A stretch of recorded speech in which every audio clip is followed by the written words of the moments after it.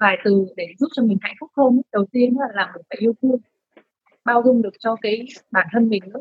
Thực ra mọi người có tin, bởi vì khi mình ngừng tiếp nhận bất cứ những cái tổn thương nào đó chính là mình đang bao dung và tha thứ cho bản thân mình ấy. Xin chào các tâm hồn xinh đẹp của Mai Vũ. Chào mừng bạn tới với Empower Me Podcast, nơi chốn tâm tình và cũng là nơi mình chia sẻ các tư tưởng và giới thiệu tới bạn những người đã truyền cảm hứng tới hành trình thay đổi bản thân của chính mình. Mình luôn tin là phụ nữ sinh ra là để yêu thương, và mình hy vọng podcast này sẽ mang một phần yêu thương đó tới bạn trong ngày hôm nay. Nào, chúng ta cùng bắt đầu buổi trò chuyện nhé. Xin chào các bạn và chào mừng bạn quay trở lại với Empower Me Podcast. Ngày hôm nay mình sẽ mang đến cho bạn một buổi trò chuyện vào buổi sáng TikTok với chị Quỳnh, một người phụ nữ mà mình đã có cơ duyên được gặp trong cái giai đoạn vừa rồi, và mình rất là ngưỡng mộ cái vẻ đẹp trong sáng của chị, cũng như là cái trái tim và cái sự thông minh và sự sắc sảo mà chị có. Và mình hy vọng là bản podcast ngày hôm nay là một buổi livestream được sẽ truyền cảm hứng cũng như là chia sẻ với bạn rất là nhiều kiến thức mới, đồng nghĩa với việc là học cái cách yêu bản thân mình nhiều hơn. Và qua cái khía cạnh của chị Quỳnh thì yêu bản thân mình nhiều hơn đến từ việc mình nhìn lại bản thân mình còn thiếu lỗ hổng nào, và chúng ta sẽ bù đắp từ từ những cái lỗ hổng đó để dần dần hoàn thiện bản thân mình, học cái cách đối xử với những người khác tốt hơn, học cái cách hiểu cái cách tâm tư suy nghĩ của người khác tốt hơn, và trở thành chính cái bông hoa của trong lòng chúng ta. Từ đó xây dựng cái sự tự tin và tin chắc rằng chúng ta có thể thay đổi tất cả mọi thứ xung quanh mình và thay đổi được vận mệnh của chính chúng mình. Mình không còn để cho mọi người chờ lâu và mời mọi người cùng lắng nghe buổi TikTok này. Và nếu mà bạn muốn tham gia nhiều hơn những cái hành trình như thế này nữa thì tham gia ở Phụ Nữ là để yêu thương Empower Me Podcast, là nhóm Facebook riêng mà mình dành cho chính cộng đồng tiếng Việt của chúng mình, và chia sẻ giúp mình buổi nói chuyện vô cùng ý nghĩa này cùng với một người bạn gái khác nhé. Mời bạn cùng pha một cốc trà, ngồi xuống, lắng đọng lại, có thể là lấy giấy bút ra nữa để ghi chép lại những cái điều bạn cảm thấy vô cùng thấm thía, vô cùng thấy truyền cảm hứng, và có một buổi sáng hoàn toàn ý nghĩa với chúng mình. Quỳnh nghĩ rằng là chủ đề chia sẻ của Quỳnh và Mai có về tình yêu. Quỳnh sẽ chia sẻ nhiều thêm về góc nhìn của Quỳnh liên quan đến luật hấp dẫn, đến cái định hướng cho cuộc đời của mình hoàn toàn có thể gọi là sao nhỉ? Định hướng được, đúng rồi ạ, cái con đường của mình đi. Dạ, và trước khi mình vào buổi nói chuyện thì đoạn đầu tiên chị em giờ có chia sẻ về những điều kỳ diệu xung quanh cuộc sống của chúng ta, thì thực ra mình muốn giới thiệu về chị Quỳnh trước. Và mình rất là hứng thú buổi nói chuyện này cả tuần vừa rồi, rất là vui luôn, bởi vì là em đã mời được người chị mà chị em cũng đã trao đổi qua Facebook khá là nhiều lần rồi, nhưng mà chưa có một cái thời gian nào thực sự để gắn kết, để liên lạc. Và chị Quỳnh thì mình được biết tới chị Quỳnh như thế này thôi, và mình nghĩ là portfolio của chị Quỳnh rộng hơn như thế nữa, nhưng mà chị rất là kín, chị không chịu chia sẻ đây, nên mình chỉ biết là chị Quỳnh là founder của bánh La Vita, đúng không? Tiệm bánh La Vita Bakery với những dòng bánh ngọt vô cùng xinh xắn. Khi mình nhìn thấy cái tiệm bánh của chị thì mình thấy là có một cái gu, cái sự tinh tế, và nó cũng mang lại giá trị về mặt sức khỏe khá là nhiều, chứ không chỉ là dòng bánh ngọt. Và chị cũng đang hoạt động rất là rộng rãi trong lĩnh vực chăm sóc sức khỏe và sức khỏe chủ động. Thì mình có rất là ấn tượng với chị, bởi vì sau những cái bài đọc của chị hoặc là những cái bức ảnh chia sẻ sau hình ảnh của một người phụ nữ rất là xinh đẹp mà mọi người có thể đến và nhìn thấy ở đây, thì đấy là một cái năng lượng vô cùng tích cực và một cái tình yêu. Chị em cảm nhận được một cái tình yêu trong chị rất là trong trẻo ấy ạ.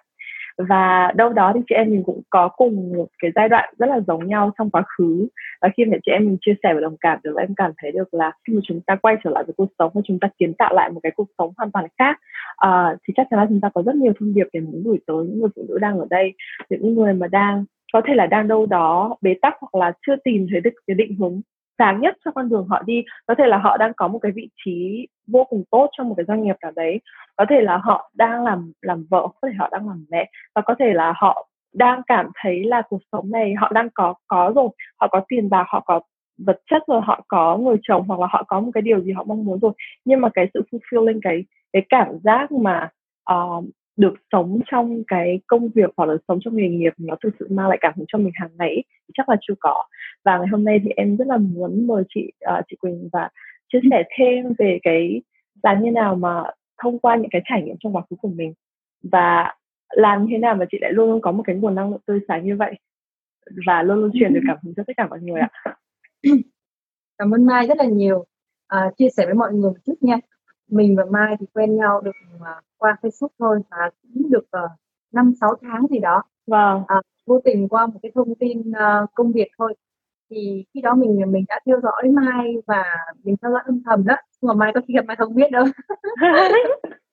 Và mình cảm thấy là thật là hay khi mà có những cái topic mà gắn liền với phụ nữ, tại vì là mình thấy khi mà trong cuộc sống này, khi mà quan sát ấy, phụ nữ có rất nhiều cái bế tắc, và khi họ đã gặp bế tắc rồi thì họ đi chữa trị á, ví dụ liệu này, hay là đến những cái bác sĩ tâm lý chẳng hạn này, nhưng mà không phải có những cái khóa hay có topic chỉ là tiền cái việc đó, gọi là tiền để cho mình có thể có cái sự trang bị trước đó.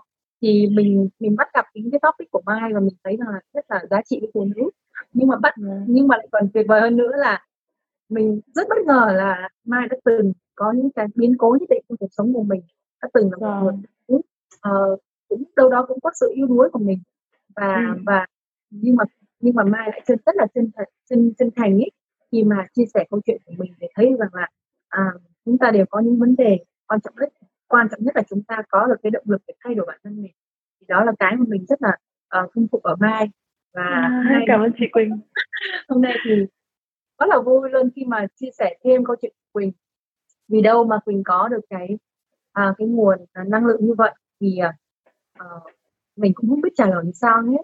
Nhưng thực ra thì mình quay trở lại cái mong muốn ban đầu trong cuộc sống của mình là mình thực sự mong muốn hạnh phúc.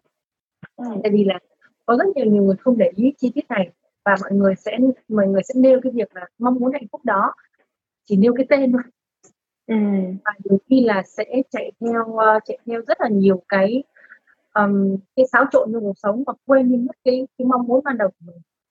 Thì được cái hay là Quỳnh có một cái đặc tính là hay gọi là hay xem xét lại hàng ngày của mình, xem có đúng cái mong muốn ban đầu không. Thì cứ như vậy mình vừa đi, mình vừa chỉnh sửa một chút, thì đến thời điểm hiện tại là nó qua rất là nhiều cái thử thách khác nhau, nhưng mà đến thời điểm hiện tại thì Quỳnh cũng thực sự rất là hài lòng, bởi vì là bản thân mình có được một cái sự hạnh phúc tại tâm á. Tại tâm. Và bây giờ gọi là tại sao có, rồi định nghĩa thế nào thì Quỳnh không biết định nghĩa làm sao hết.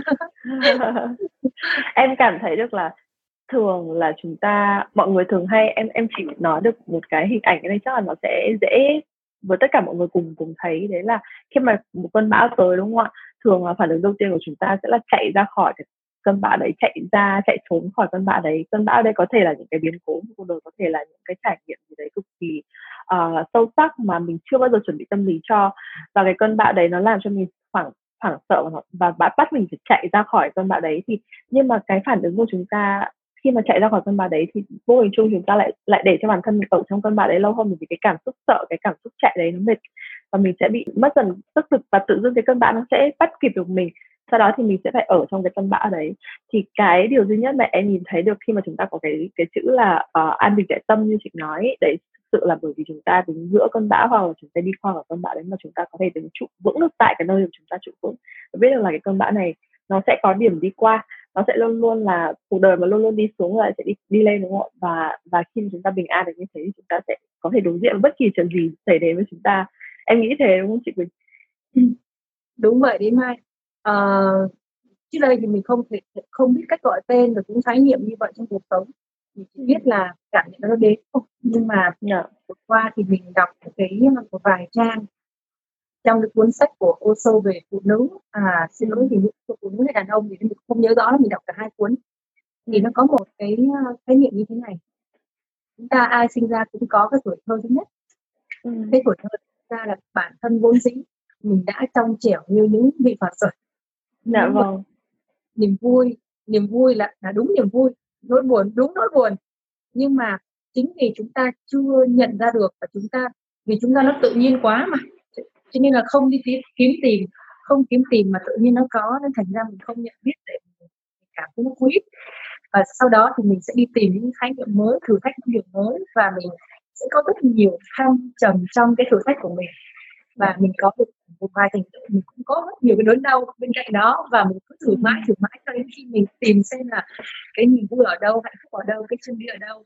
Thì khi đó trong cái cuốn sách này ông mô tả là ai cũng có tuổi thơ thứ nhất, và bạn buộc phải sai lầm, bạn buộc phải vấp ngã để bạn trở lại tuổi thơ thứ hai của mình.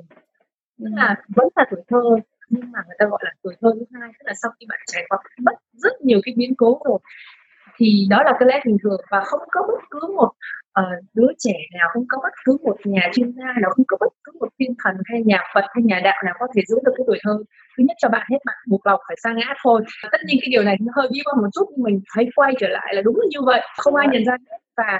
Và ông có như một điều là tuy nhiên thì nếu rất là may mắn khi mà bạn còn biết cách gọi là tìm được lại tuổi thơ thứ hai của mình. Rất nhiều người sẽ trượt dài trượt mãi mà không biết trượt đi đâu cả, thì đó mới là nguy hiểm. Thế thì quay trở lại câu chuyện của chủ tịch biết là thực ra đâu có phải ai cũng biết được trước là cuộc sống nhiều đau khổ như vậy đâu, đúng không ạ? Và khi mà mình bước chậm, mình không vô thức mình bước tới, nhưng mà mình bước tới rồi thì mình cũng bị vùi dập trong cái đó một khoảng thời gian ghê gớm ấy. Nhưng mà chính đó là một cái lẽ hiển nhiên trong cuộc sống. Và mình tin rằng là ở Mai, ở Quỳnh hay là những cái người bạn đang coi Facebook đây thì chắc chắn là chúng ta rất nhiều đôi lần trải qua những cái vấp váp trong cuộc sống rồi, chứ cũng không phải là ai sẽ tròn vẹn được hơn ai cả. Nhưng mà cái quan trọng nhất là sau đó thì mình có những bài học nào rút ra và giúp cho cuộc sống mình tốt hơn, đó mới là quan trọng. Thế thì em có thể hỏi sâu hơn một chút được không ạ? Là tại vì chắc là mọi người vẫn, tại vì là em nắm được câu chuyện đằng sau, nhưng mà em muốn một chút thêm để cho mọi người hiểu được là tại sao chị em mình lại rất là đào sâu về việc tuổi thơ thứ nhất, tuổi thơ thứ hai, hoặc là những cái trải nghiệm trong quá khứ. Thì cái bài học gì chị nhận ra qua những cái lần vấp ngã đấy được không ạ? Hoặc là qua những cái giai đoạn em nghĩ là dark time ấy, qua những cái giai đoạn mình vô cùng mệt mỏi đấy, thì cái bài học gì chị nhận ra được ạ? Bài học mà mình nhận ra được là cái tôi hay còn gọi là bản ngã ấy. Khi mà mình bước qua một vấn đề thì trong cái tâm điểm đó mình luôn luôn nghĩ rằng là mình đúng mà. Sao cái người kia kỳ vậy, đúng không ạ? Sao người kia sai vậy? Và cái tiếng vọng nó càng ngày càng lớn thì nó càng phản hồi lại cái kết quả nó càng y chang như thế luôn. Thì khi mà mình qua một cái vấp ngã nhất định thì việc đầu tiên đó là mình sẽ luôn luôn coi lại là nếu mình là ở người ta thì mình có hành xử như vậy không. Thì đặt ở góc nhìn của người ta thì mình mới thấu đáo hơn được là cũng hoàn toàn có thể xảy ra những cái tình huống như vậy. Và khi đó thì mình quay trở lại, thay vì mình hờn trách hay là mình đổ lỗi, thì thực ra mình lại có một cái cách là mình quay và chỉnh sửa bản thân mình. Tại vì bây giờ càng ngày mình càng nhận ra một điều là mình không thể chỉnh sửa bất cứ ai hết được ngoài chỉnh sửa bản thân mình không. Và khi mà mình chỉnh sửa bản thân mình thì mình lại nhận ra rằng là cuộc sống nó quá nhiều thú vị, và ngay lập tức thì mình quay trở lại mình nhìn cái việc đó, cái việc mà vừa xảy ra cái điều mà không vui cho mình, thì mình coi là thực sự mình thấy may mắn khi mà nó tới rồi còn dạy mình một bài học mới chứ, đúng không ạ? Chứ nếu không mình gần như không biết gì cả về cuộc sống này. Chính xác luôn ạ. Và em cảm thấy hôm vừa rồi em cũng có một cái trải nghiệm, đấy là em ngủ dậy rất là sớm và em nhìn thấy là tất cả những cái hành trình mình đi qua ấy, những cái giai đoạn rất là khó khăn, rất là bế tắc, nó thực sự là những cái thời điểm để mình vươn lên và mình học được những cái bài học về cuộc sống, về spiritual, về tâm linh, học những cái bài học về chính bản thân mình nhiều hơn ấy. Và thật là may mắn bởi vì đến bây giờ mình trang bị cho chính mình rất là nhiều thứ, rất là nhiều cái gọi là cái kỹ năng hoặc là những cái hiểu biết, hoặc là đọc những quyển sách mà thực sự giúp cho mình phát triển vươn lên. Bởi vì em nghĩ là tất cả chúng ta đều muốn vươn lên, tất cả chúng ta đều muốn có một cuộc sống hạnh phúc, và đâu đó thì chúng ta cứ luẩn quẩn mãi với cái bị ám ảnh mãi là làm nào để tôi hạnh phúc, làm nào để tôi hạnh phúc, nhưng mà tôi chưa nhận ra được là tôi còn cái lỗ hổng nào mà tôi chưa bù đắp vào đấy để cho tôi hoàn thiện hơn, đúng không? Tất cả mọi người đều muốn có một cái cuộc sống hoàn hảo, nhưng mà nếu mà chúng ta vẫn chưa hoàn thiện, mà ở đây ý của em không phải là mọi người cần phải hoàn hảo thì mới có cuộc sống hạnh phúc được, nhưng khi mà chúng ta luôn nhìn sâu vào bên trong, chúng ta còn lỗ hổng gì, chúng ta còn những cái bế tắc gì, chúng ta còn những cái cảm xúc tiêu cực gì chưa giải quyết, thì khi giải quyết được xong ấy, chúng ta sẽ thấy cuộc sống nó tròn chảnh, nó tròn trịa hơn, đúng không chị Quỳnh?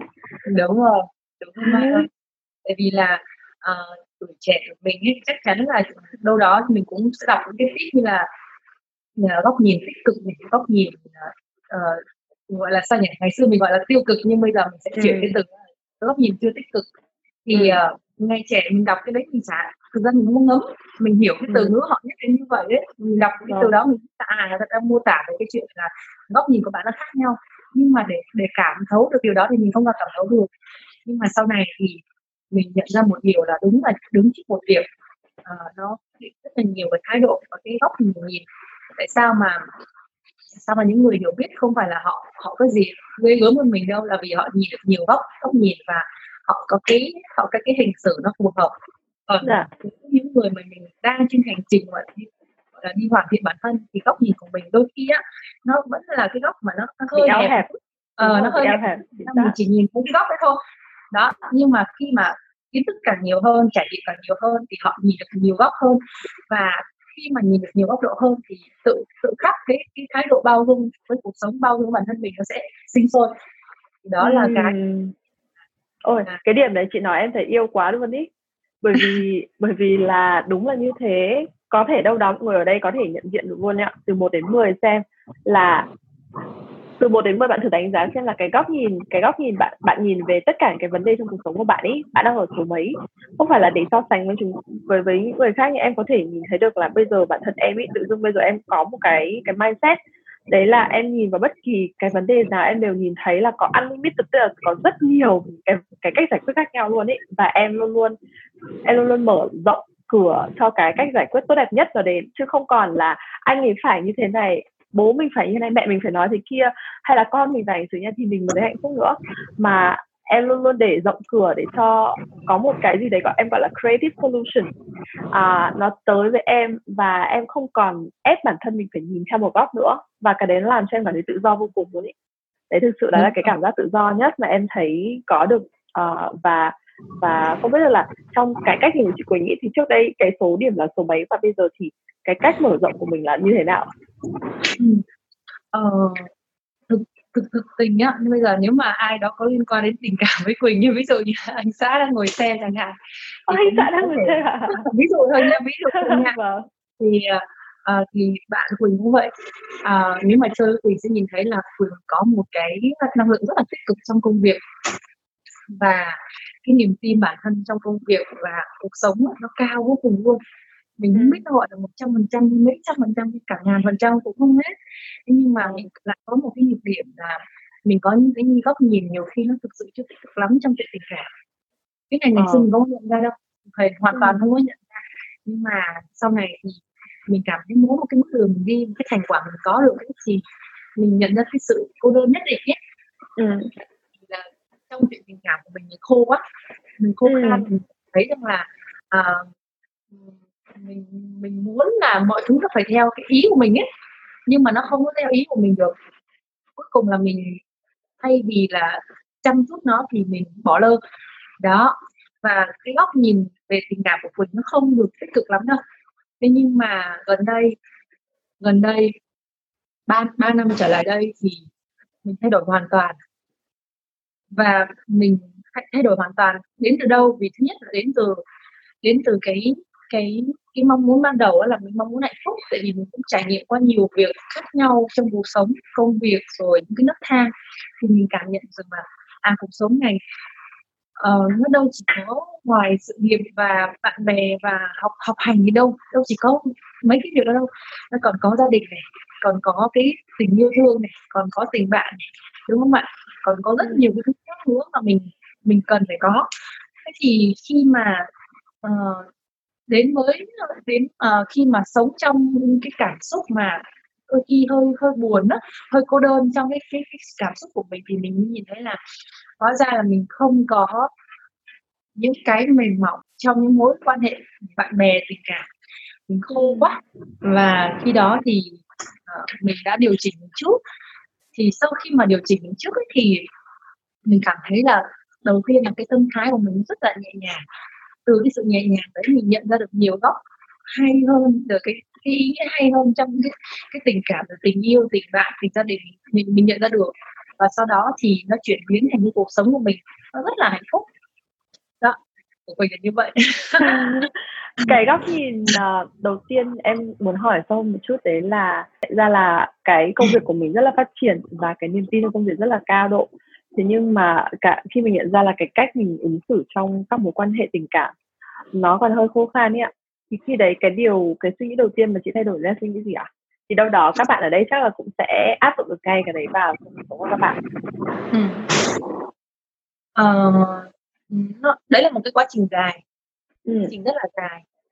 Tức là như này nha, mình có nhiều mình được may mắn là mình trải nghiệm công việc từ còn nhỏ. Công việc tức là trải nghiệm cuộc sống và có những cái hoạt động liên quan đến công việc từ còn nhỏ, mười mấy tuổi là người ta có những cái hoạt động liên quan đến công việc và sự nghiệp rồi.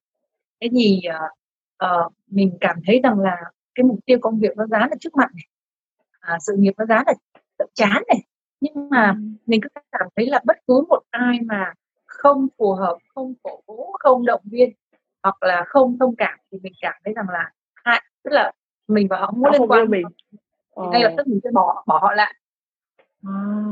Mình sẽ bỏ họ lại để thứ nhất là một phần là tránh cái sự tổn thương nhất định, thứ hai là mình tập trung rất là cao độ trên cái lộ trình mình đi. Thế thì mình gặp rất là nhiều người và sau đó thì mình không phù hợp là mình lại bỏ họ lại không có nghĩa là rời bỏ, mà tức là mindset của mình là bỏ đấy, mình sẽ đi làm cùng. Thế nhưng mà sau này mình khác rồi và mình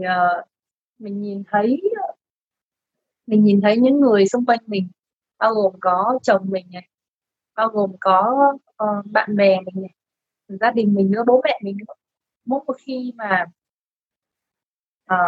mình mệt ấy thì mình vẫn thấy là họ chăm chút cho mình rất là tốt và mình mới đặt một câu hỏi. Đôi khi mình cũng có những cái nó gọi là gì nhỉ? Có những cái hành nó cũng không có mượt mà đâu. Đúng rồi. Thế nhưng mà tại sao gia đình mình luôn luôn là ở bên cạnh, luôn luôn lắng nghe mình, chở che mình, và tại sao mình lại chưa có được cái điều tương tự ngược lại như vậy? Thế thì từ đó mình thay đổi và anh xã mình ấy có một cái khái niệm như này và sau đó cũng là một trong những cái bài học hay. Tức là anh ấy chia sẻ là khi mà anh coi mọi việc nó giống như cái gieo hạt và trồng cây vậy, anh cứ trồng thôi và anh không có hy vọng cái gì ghê gớm cả, cứ trồng, cứ tận tụy, gieo hạt, bón phân, tưới nước, nhổ cỏ, rồi một ngày cứ lớn lại không nhận cái cây đó thì cái cây nó vẫn sum xuê và vẫn tốt. Thế thì trong anh ấy áp dụng trong cái câu chuyện về tình bạn tình yêu thì mình thấy là đúng thật, đúng là anh có một cái tình yêu mà không mong cầu, không giới hạn, chăm chút cho cái việc mà anh đã định, và hiển nhiên cái cây ấy nó lớn thì đó chính là cái việc mà anh ấy chăm sóc cho mình từng bước đường một, động viên mình, cổ vũ mình và lo lắng cho mình. Thì từ những cái mầm mống bé xíu như vậy nó trở thành một cái gọi là cái nền đất tốt đấy để cái cây gọi là cái cây tình cảm của mình nó sẽ phát triển. Thế thì hiển nhiên là khi mình nhìn thấy điều đó thì vô thức nó cũng phản hồi lại cho mình một cái bài học rất là vô thức là mình được gọi là mình hay nói rằng là cái tình yêu nó sẽ cảm hóa được mọi thứ. Cảm hóa được mọi thứ, phải không Mai? Dạ đúng rồi ạ. Em thấy cái câu chuyện của chị rất là hay ạ, mà cái cách sống của anh xã nhà chị cực kỳ tuyệt vời luôn ý chị. Bởi vì đúng là trong bất kỳ cái gì mà em làm ấy thì cái cách healing nhiều nhất đấy là hãy nhìn cái đối tượng gây cho bạn đau khổ ấy qua con mắt tình yêu. Thì khi mà chúng ta sử dụng được tình yêu để nhìn tất cả những cái người tạo ra cho chúng ta đau khổ ấy, thì chúng ta sẽ nhìn thấy được cái Phật tính bên trong họ. Cái này là em đọc được trong quyển sách Living Buddha, Living Jesus của thầy Thích Nhất Hạnh, tức nghĩa là quyển sách hình như là Đức Phật sống và Jesus sống. Thì thầy có nói một câu đấy là hãy có một cái cách quán niệm, đấy là hãy nhìn tất cả những người xung quanh mình, và đặc biệt là những người nào làm cho mình cảm thấy bị tổn thương. Có thể đâu đó là người bạn của mình không có ý làm tổn thương mình, họ chỉ là không có đủ thời gian để bên cạnh mình, hoặc là có thể đâu đó là người chồng của mình, họ quá bận đi kiếm tiền để nuôi mình, thì họ không thể nào ở đấy luôn 100% với mình được. Thì hãy nhìn họ qua con mắt tình yêu và bạn sẽ nhìn thấy được là những người bị tổn thương bao giờ cũng sẽ làm tổn thương người khác, hoặc là họ chưa có thể làm được đúng như điều bạn mong mỏi, thì đâu đó có phải là mình có thể làm kiểu giảm bớt đi cái sự mong mỏi không cần thiết đấy hay không ấy, và mình sẽ để cho cái tiêu chuẩn tình yêu của mình nó thấp hơn một chút, thì tất cả mọi người sẽ dễ dàng đến với mình hơn, và mình sẽ cảm nhận được cái tình yêu trong họ dành cho mình dễ dàng hơn, đúng không ạ? Thì em rất là yêu cái ví dụ của anh xã nhà chị và cái cách sống của anh rất là hay. Thì em có thể hỏi thêm được một chút xíu không ạ? Đấy là trong cái câu chuyện giữa anh xã mình và bản thân chị Quỳnh ý, thì chắc là mọi người sẽ rất là băn khoăn ở đây, đấy là làm như thế nào khi mà có một người chồng đáng yêu như vậy thì làm như thế nào để chị Quỳnh không bị đánh mất chính mình ý. Trong một câu chuyện tình cảm em nghĩ là cái từ khóa tin vào chính mình cũng đồng nghĩa với việc là không bị đánh mất mình trong cái câu chuyện tình cảm ý. Thì chị có cái lời khuyên nào hoặc là cái tip nào mà chị hay sử dụng để không bị đánh mất chính mình trong câu chuyện tình cảm không ạ? Nó có nhiều dạng đánh mất lắm. Thực sự là như vậy. Ví dụ như ở Mai thì sẽ có một kiểu đánh mất khác, còn ở Quỳnh sẽ có một kiểu đánh mất khác, đúng không ạ? Thì câu hỏi này bất ngờ, cũng không có kinh nghiệm trong trả lời được. Nhưng mà mình có thể thấy là mình có thể thấy là tình yêu nó chỉ là một phần bù đắp thôi. Còn mình cũng phải luôn luôn, vì bản thân mình cũng chính là người bạn của mình mà, đúng không? Mình cũng là một mối quan hệ với mình mà. Thế cho nên là cái việc mà nhận ra được giá trị của bản thân, bồi đắp cái giá trị bản thân đó, cộng với việc bồi đắp những cái góc còn lại trong cuộc sống, thì mình gần như mình phải làm một cách đều đặn, cân bằng. Tại vì nếu mà thiên cái gì quá thì cũng là đánh mất. Tôi nghĩ vậy. Tình yêu là một phần để giúp cho mình tốt hơn, đẹp hơn, đúng không ạ? Hoàn thiện cái bánh xe trong cuộc đời của mình, hoàn thiện những cái phần mà mình còn đang thiếu, chứ không có nghĩa là tình yêu là duy nhất. Cho nên là nếu mà để nói về cái kinh nghiệm hay lời khuyên thì ở đây không có lời khuyên gì hết, nhưng mà có một cái bánh xe cuộc đời ấy, thì chắc là nhiều người biết, nhưng mà hôm trước ấy, thì mình lại được nghe một người chia sẻ là bánh xe hạnh phúc ấy. Họ chia ra rất nhiều cái góc độ trong cái hạnh phúc. Túm lại đây là mình sẽ quay về mình thử làm một cái gọi là một cái trắc nghiệm đi. Mình sẽ liệt kê ra hết những cái điều gì nó là điều mà mình thực sự ưu tiên và quan trọng trong cuộc sống.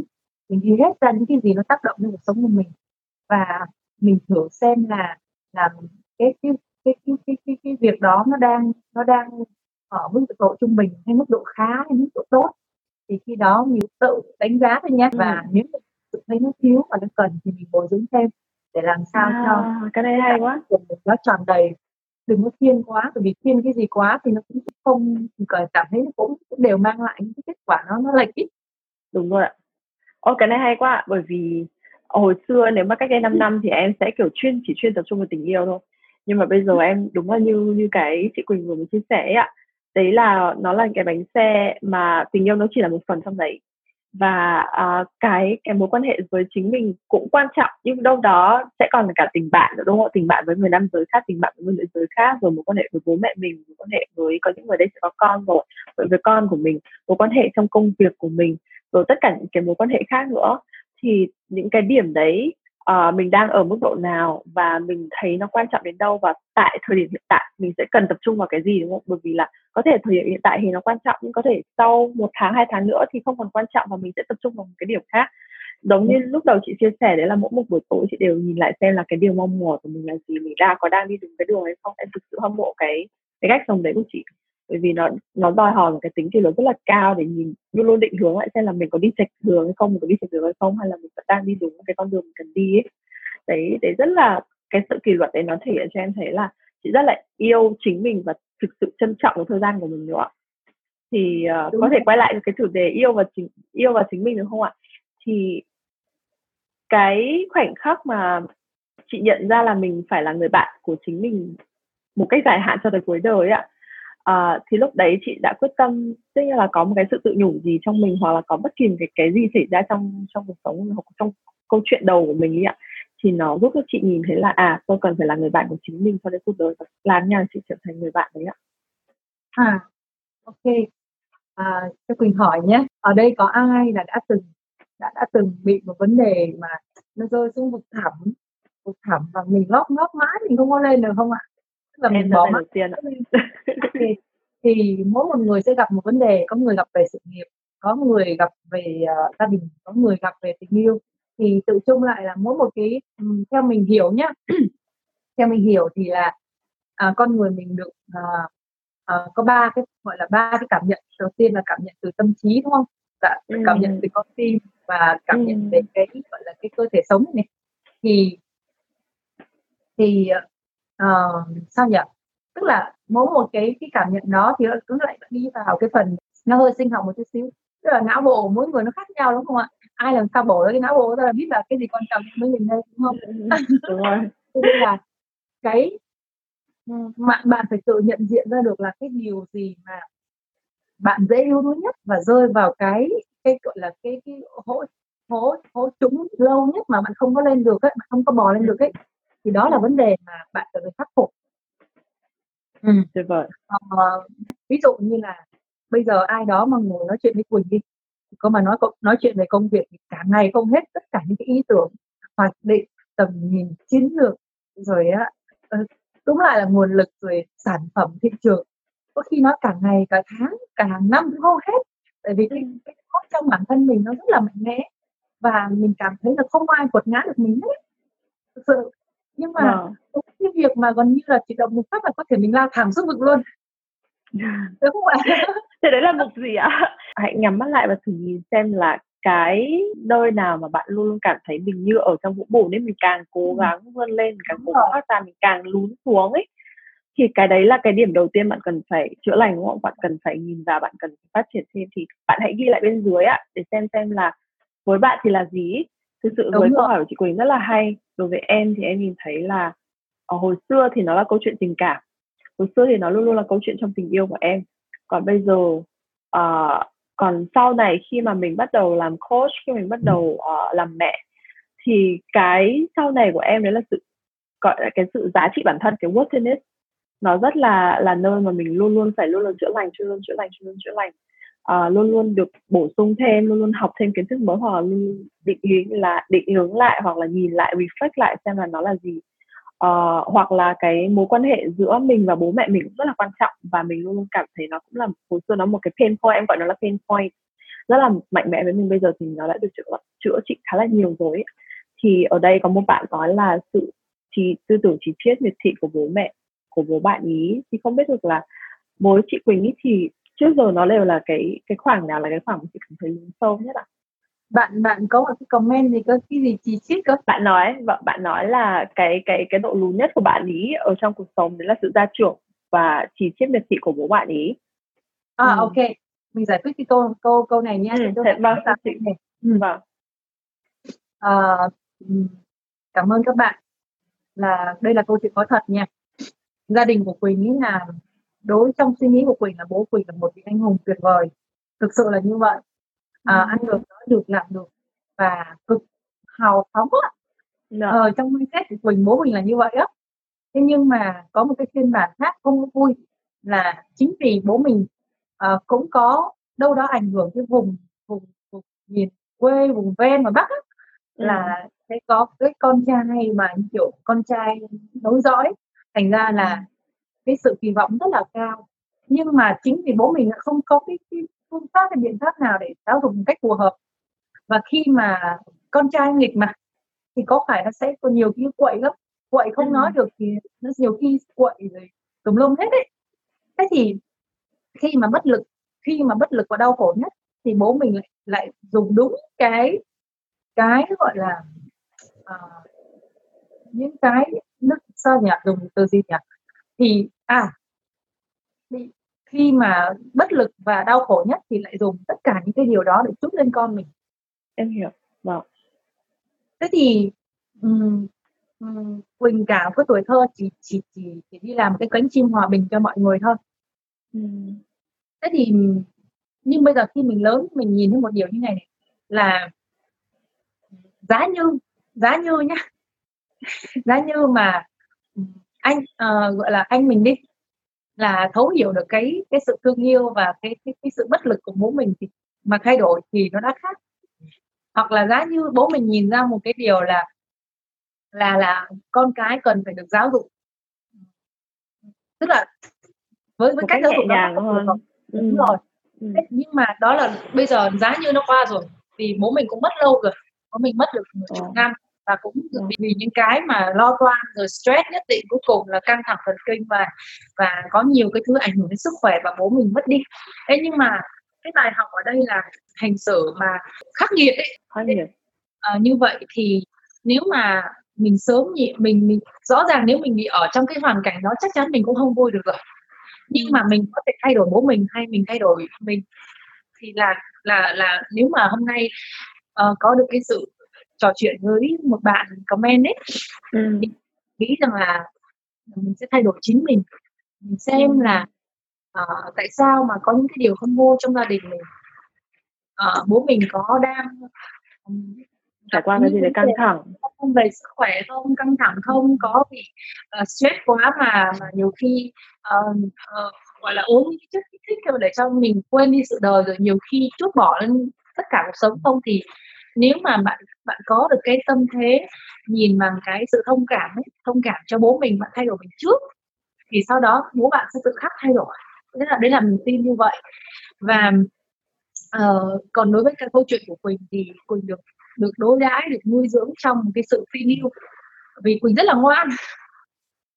Tại vì mỗi khi làm cái gì là mình cũng suy nghĩ là sợ bố mẹ buồn hết, là mình rất là chuẩn bị, ngoan ngoãn và chăm chỉ. Thành ra là và khi mà mình lại phát triển rất là mạnh trong cái việc mà thiết lập cái cuộc đời của mình, thành ra là mình có nhiều cái dấu mốc, nhiều cái thành tựu từ còn trẻ. Mình học chăm này, rồi mình làm này làm kia, mình thi này thi kia, cái gì cũng đạt hết, thì vô thức mình trở thành sự tự hào của bố mẹ. Ngày nào bố mình cũng nói trời ơi, con gái nó ngoan rồi, trời ơi, nó làm được cái này, nó làm được cái kia.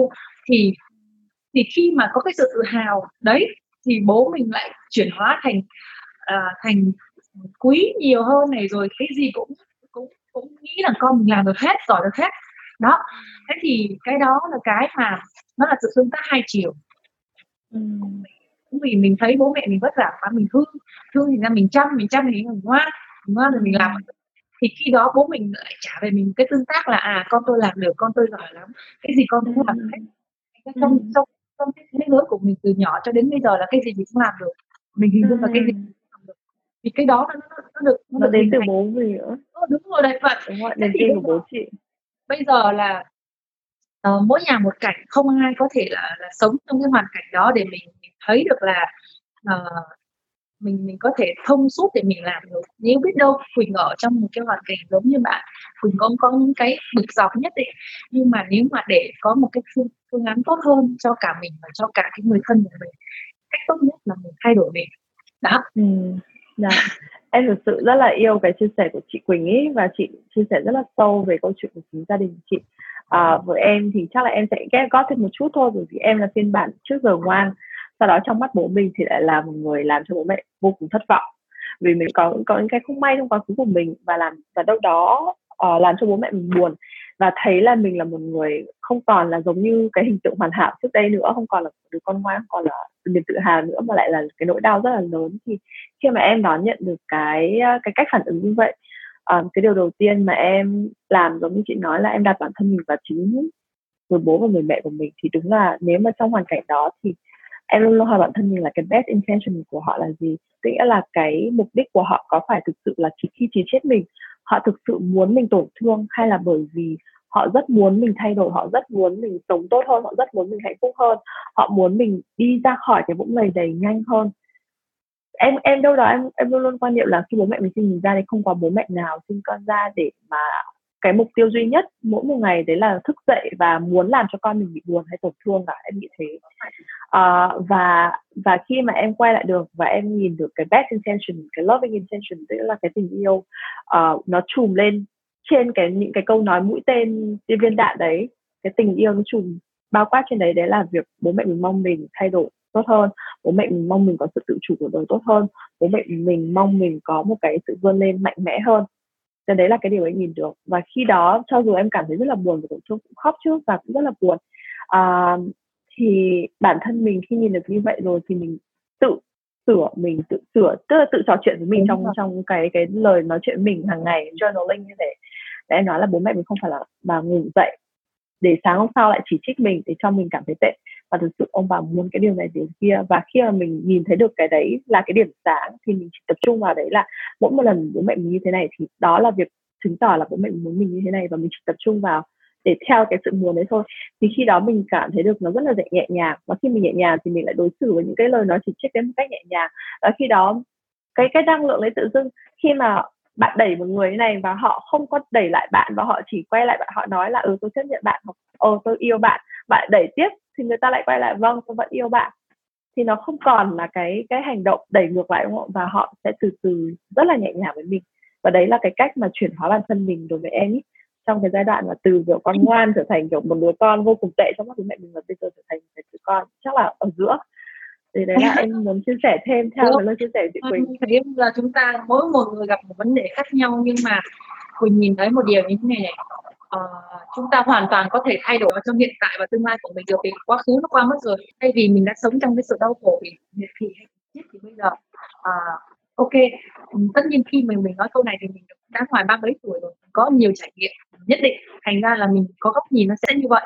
Còn có những bạn mà trẻ trung hơn mình, cái trải nghiệm nó cũng có thể là cũng vẫn có nhá, nhưng mà số lượng trải nghiệm hay là cái sự trải nghiệm nó ít hơn, thì góc nhìn của bạn có thể chui ngay vào luôn để có thể bao dung được lại. Nhưng mà Quỳnh tin đó, nếu mà để có nói về vài từ để giúp cho mình hạnh phúc hơn, đầu tiên là mình phải yêu thương, bao dung được cho cái bản thân mình nữa. Thực ra mọi người có tin, bởi vì khi mình ngừng tiếp nhận bất cứ những cái tổn thương nào đó, chính là mình đang bao dung và tha thứ cho bản thân mình ấy. Đúng rồi, mình không có mua nó vào người nữa, mình không có bôi hết những cái lời nói đến trên người mình nữa. Đúng rồi. Và khi mà mình nhìn được điều đó thì mình tự hỏi bản thân mình có thể bao dung ngược lại cho người thân của mình không? Những người mà đang vô tình là chút xả những cái điều không vui cho mình, thì mình có thể bao dung ngược lại. Và đấy là ý thứ hai. Và điều thứ ba là, để vì nếu mà làm được điều đó thì chứng tỏ rằng là bạn phải cực kỳ là có giàu tình yêu thương, và bạn cũng thông thái nữa. Bạn phải thông thái, bạn từ điều đó. Còn nếu mà mình chưa thông thái, tức là mình vẫn còn chìm đắm trong cái cảm xúc của mình, thì nhiều khi mình sẽ nương theo cái cảm xúc đó. Ở trong một cái cuốn sách mình đọc là mình đọc cái tựa thôi, nhưng mình cũng đang hình dung ra cái nội dung nha, là chỉ số về EQ thì sẽ có thể là thống lĩnh toàn thế giới. Tức là chỉ số về cảm xúc của con người có thể sẽ quyết định rất là nhiều trong tương lai. Ngày đó mình đọc cái cuốn sách đó, không phải đọc cái cuốn sách mà đọc cái tựa đó cách đây khoảng 6 năm. Mình khi đó thì tất nhiên là đúng rồi. Thế nhưng bây giờ mình càng ngày mình càng nhận ra rằng là một trong những cái lĩnh vực mà rất hiếm để thay thế được, đó là những người coaching, những người làm về tâm lý xã hội, những người làm về việc thấu hiểu. Cái điều đó là không có robot nào, không có AI nào có thể thay thế được hết, hoặc là chưa biết là trong tương lai, còn tương lai rất là xa nó có thể thay được. Thế thì nhưng mà những người như vậy á, thì họ là trong lĩnh vực như vậy thì bản thân họ cũng phải sử dụng cái cảm xúc nó rất là thông minh, tức là gọi là gì nhỉ? Trí tuệ trong cảm xúc ấy. Mình phải có trí tuệ trong cảm xúc, bởi vì con người thì ai cũng có cảm xúc, nhưng mà có những cảm xúc nó không có trí tuệ như thế nào hết. Nó cực kỳ là nó dẫn mình đi theo, ví dụ như nỗi sợ hoặc là sự trầm cảm, nó cứ dẫn mình đi vào đúng cái vũng lùn này thôi. Cảm xúc tiêu cực đấy ạ. Còn cái cảm xúc kia nó có cái sự hiểu biết, nó có cái sự thông thái, nó có trí tuệ đấy, thì nó gọi cảm xúc tích cực. Thế vậy thì ở đây nó chỉ có phân ra hai nhóm như vậy thôi. Và nếu mình thực sự mong muốn thay đổi cái đại cục trong cuộc đời của mình, cảm xúc của cuộc đời mình hạnh phúc hơn, thì có lẽ là Quỳnh hay là Mai hay là ai đó đang xem cái livestream này thì cũng có thể tìm hiểu thử xem là những cái từ khóa nãy giờ Quỳnh nói thì nó có cái gì hay không, mình đọc thêm, mình bồi dưỡng. Tại vì đầu tiên là cho mình trong tương lai là mình còn có con này, mình còn có cuộc sống dài hơi hơn nữa, chắc chắn mình cũng đọc lại cái pha dáng giống y chang như những gì mình đã đọc trước đây với gia đình.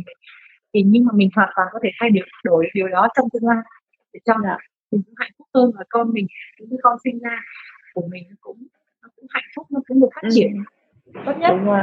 Vâng, em cảm ơn chị Quỳnh rất là nhiều. Cái lời chia sẻ về cái trí tuệ cảm xúc đấy, nó cũng là chính vì cái đấy nên là em mới có cái lớp học về kết hợp tình nữ. Bởi vì là mọi người thường nghĩ là tôi đi học thì tôi sẽ muốn hạnh phúc luôn, nhưng mà thực sự là bắt đầu khi mà vào học thì mọi người sẽ chạm vào những cái cảm xúc rất tiêu cực, mọi người sợ lắm, mọi người cứ chạy ra khỏi cái cảm xúc tiêu cực đấy, mọi người không biết cách đối xử với nó và đối diện với nó để hiểu được cái thông điệp. Bởi vì đối với em thì mỗi cảm xúc đều mang một thông điệp tới với mình, và làm như là bạn hiểu thông điệp đó, làm như để bạn nắm bắt được cái thông điệp đó để vận hành vào, để giúp cho mình phát triển tốt hơn, nó là điều quan trọng. Ví dụ như cái cảm giác sợ có thể nó mang lên một cái thông điệp là bạn cần phải phát triển tốt hơn về mảng này. Cái cảm giác bất lực có thể giúp bạn phát triển tốt hơn về việc là bạn phải tự chủ về cái cách kiểm soát suy nghĩ và cảm xúc của mình chỉ có như thế thôi. Thì khi đó em nhìn thấy được là mọi người rất là sợ né tránh cái cảm xúc tiêu cực ấy, và mình không biết hiểu cách áp dụng. Và em nhìn thấy được là cảm xúc nó đều mang lại những cái thông điệp, và khi mình biết vận hành cái thông điệp đấy, áp dụng cuộc sống mình đi ra khỏi cái trạng thái đấy một cách rất là nhanh chóng. Và em nghĩ là thời gian của chúng ta hôm nay cũng rất là hết rồi. Thì em rất là cảm ơn chị Quỳnh, hôm nay em đã được học rất là nhiều. Mình nói chuyện đã gần 1 tiếng rồi hả? Vâng. Cảm ơn chị Quỳnh đã dành thời gian rất là nhiều. Thì hôm nay em chỉ muốn nắm bắt lại những cái điều em ghi xuống ở đây, em học được đấy là góc nhìn mở rộng hơn sẽ giúp cho bạn có một cuộc sống tốt hơn này, làm nhau để không đánh mất mình trong tình yêu. Và cái điều mà quan trọng nhất mà em cảm nhận được trong rất là những điều gì chúng ta chia sẻ, đấy là yêu bản thân mình chính là sự bao dung. Yêu bản thân mình chính là sự bao dung. Và yêu chính là mở ra một cái lối thoát cho cái sự khổ đau trong chính mình, bằng cách hiểu được cái cách đối xử của họ không phải là đến vì từ mình, mà có cái sự nhìn, cái thấu hiểu hơn ý, và cái cảm xúc trí tuệ nữa. Đấy là cái cách yêu bản thân mà chị Quỳnh đã mang đến được cho mọi người ngày hôm nay. Thì không biết được là còn thông điệp gì cuối cùng mà chị có thể chia sẻ thêm về một câu nói, bất kỳ cái gì để khuyên mọi người, để giúp mọi người có thể nghe được và cảm thấy được là tôi rất là yêu thương chính bản thân tôi, và tôi tin được là chúng tôi sẽ thay đổi được vận mệnh của đời mình ạ. Thì đấy là câu nói gì ạ? Trời ơi, lại cũng là một cái câu hỏi rất là bất ngờ chứ chuẩn bị. Nhưng mà này, mình sẽ nghĩ ngay đến cái từ là một cái câu là tin tưởng vào chính bản thân mình là một cái món quà tuyệt vời nhất mà bạn có thể dành cho bạn.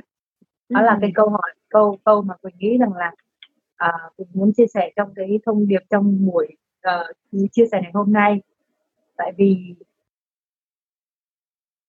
Quỳnh nhận ra rằng là trong cuộc sống này không phải là mình đang có xuất phát điểm là bố mẹ có nền tảng tài chính, hay là có vị trí trong xã hội, hay là bạn được học trường nào, bạn hình thể ra sao. Bởi vì tất cả những cái đó Quỳnh thấy rằng là nó cũng không hoàn toàn quyết định đến cái chất lượng suy nghĩ của mình. Chính cái niềm tin của bản thân mình, thậm chí là có những người ta xuất phát điểm thấp ấy, nhưng mà cái niềm tin vào bản thân, tin tưởng cái sự thành công, tin tưởng vào hạnh phúc, thì chắc chắn là họ cũng sẽ thu hút được rất là nhiều nguồn lực, và họ tạo ra được rất nhiều cái bức tranh đẹp khác nhau trong cuộc đời họ, và họ sẽ thực sự họ sẽ vươn lên trong cuộc sống, và họ sẽ thành công và hạnh phúc không kém gì những cái người mà đã sẵn có những cái nền tảng tốt đâu. Cho nên là tin vào bản thân mình, nó sẽ mở ra nhiều cái điều tốt đẹp lắm.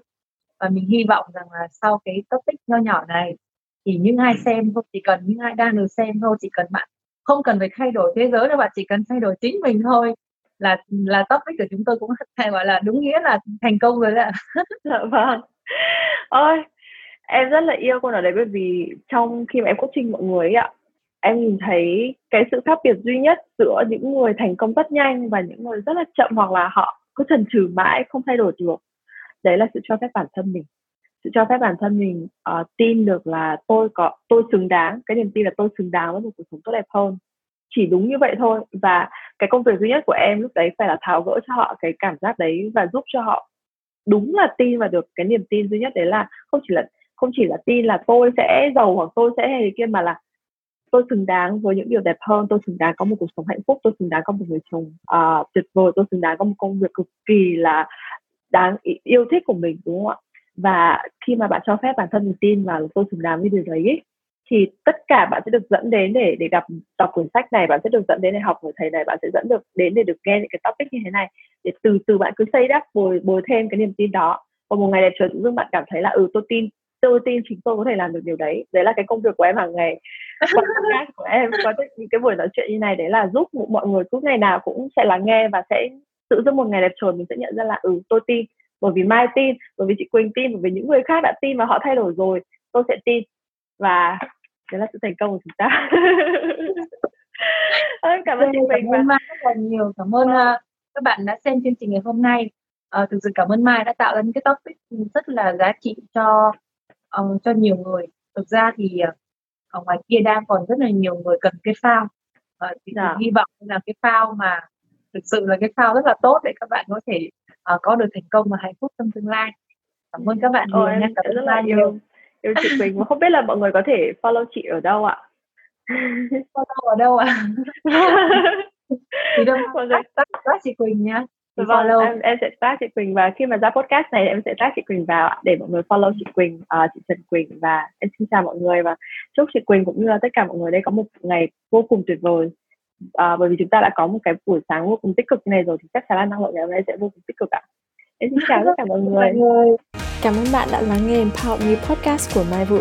Hãy giúp mình nhấn nút subscribe để đón chờ các bản podcast mới nhất và chia sẻ giúp mình episode này tới người bạn gái hoặc người chị gái thân yêu của chính bạn.